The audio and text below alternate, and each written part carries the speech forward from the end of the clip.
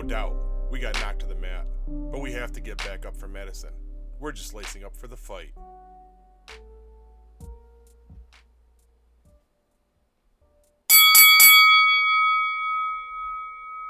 Thanks for tuning back in. I'm Paul Showens, and this is round 3 of the fight. We ended last episode staring down the daunting task of an MRI under anesthesia. Before we can do that, we have to get an appointment in Maryland.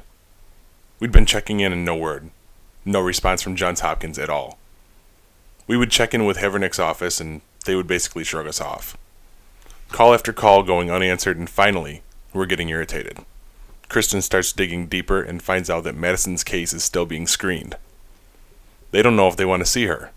Seriously? But back to that in a bit. While all of this is going on, Madison starts to have accidents. Regularly.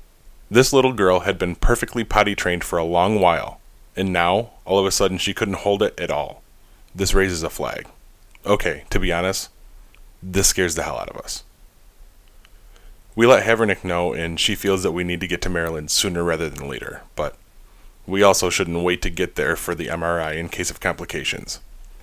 So we get the MRI scheduled here in Syracuse. We were prepared, but petrified of the idea of Madison having to go under. But what's the big deal, right? People get put under all the time. Yes, they do. And it's significantly more dangerous for children. Yes, I've heard the argument that as long as the child is healthy, there's no problem. Well, I've also heard stories about the people who drift off to sleep and never wake up again. Frankly, that's a terrifying reality. I wasn't there that day. Wasn't allowed to be. I was told to go to work that Kristen had it handled. Pay attention to that because it becomes a theme. Now, don't get me wrong. Kristen is the obvious choice to watch over all of the medical situations, being a registered nurse. She's better equipped to process the information, and I know she will make all of the right calls, but I don't like the feeling of helplessness. I don't like knowing that my little girl is out there dealing with something that I can't help her with, or protect her from. It makes me feel like less of a father. Anyway, Madison had to be at the hospital early that morning.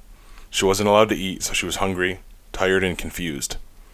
She didn't know what she was in for at all, but she's resilient and adaptable, and as is typical of Madison, she rolled with it with a big grin on her face. Everything seemed to be going according to plan. Kristen, Madison, and Sue, Kristen's mother, arrived at the hospital, checked in, and got ready. Soon enough, they came to get Madison. They got her in her room and settled in. The three of them made small talk as the staff prepped and quietly left the room. That's when a young lady, probably in her early 20s, at the oldest, came in with a smile and greeted Madison. She asked if she wanted to play. The girl made small talk as they played with dolls and colored. She asked Madison what she was there for, and Madison had to look to Kristen for answers. Madison was just blissfully along for the ride as always. She was enthralled with her new big girlfriend and ate up the attention. When it came time for her to go, the young lady hugged Madison and wished her well. As a parting gift, she gave Madison stickers to put on her tiny gas mask. Madison absolutely loved it, but Kristen and Sue were kind of puzzled. Who was this girl that randomly came to play? It would be 3 years before we would discover the truth. This girl volunteers for a program at the hospital designed to make sick kids more at ease. Things got real when the anesthesiologist came in and started the final preparations for her, describing what would happen and when, and reassuring Kristen that it was all going to be fine. They even scented and flavored the gas to make it more fun for Madison. She tells me it was strawberry. Kristen said that it was an awful, helpless feeling, watching your kid unnaturally fall asleep in a hospital bed.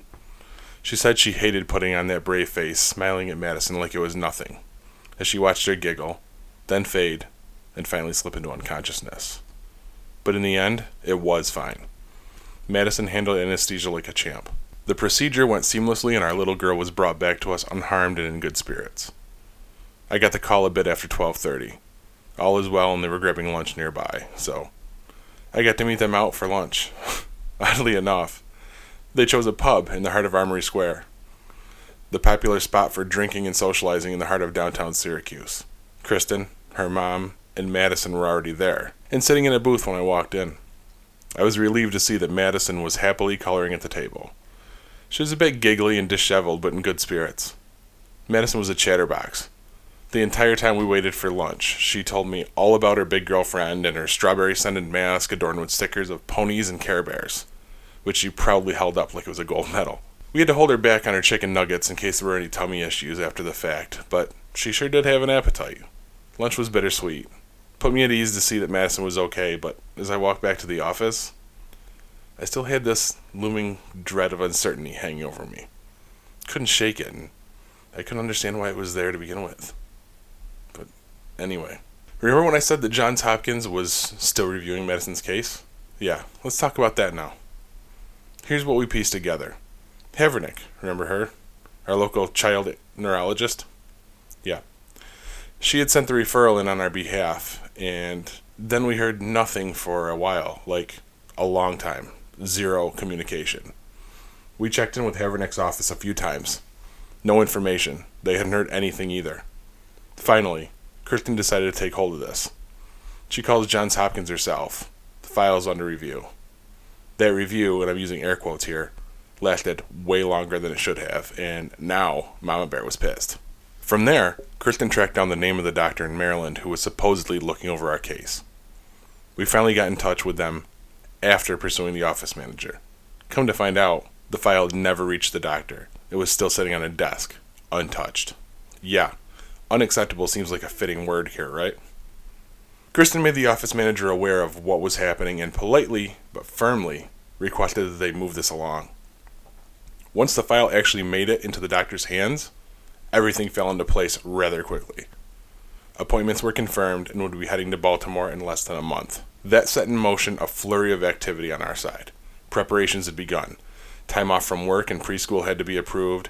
House sitters had to be lined up. The hotel was booked, and we began to figure out what we would need to bring along. We were doing all this on a short notice in a shoestring budget, so we had to scrutinize every expense. Dinner out every night wasn't going to be possible, so we even planned out a grocery list for the room. This definitely wasn't our typical trip planning, not at all like a vacation.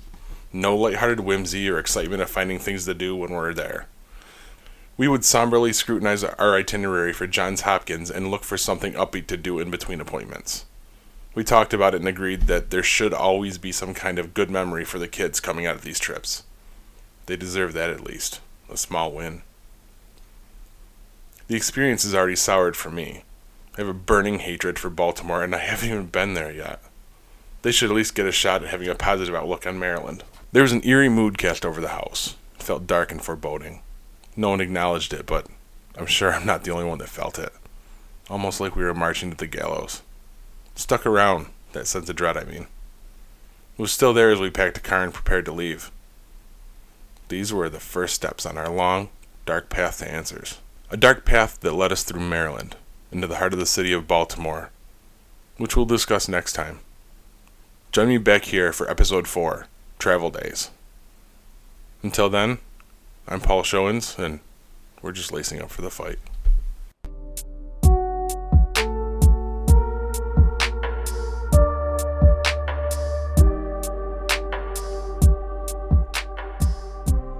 The Fight is a GeekPod Network production. This episode was written, produced, hosted, and mixed by Paul Showens. That's me. Script editing, courtesy of Tim Connors and Kaylee Galeano. Theme music is Come Flight by Fleslet, courtesy of the Creative Commons license. If you like what we're doing here, leave us a review on iTunes or visit our website, www.thefight.geekpod.com, where you can reach out to us and find out much more about this awful, terrible disease.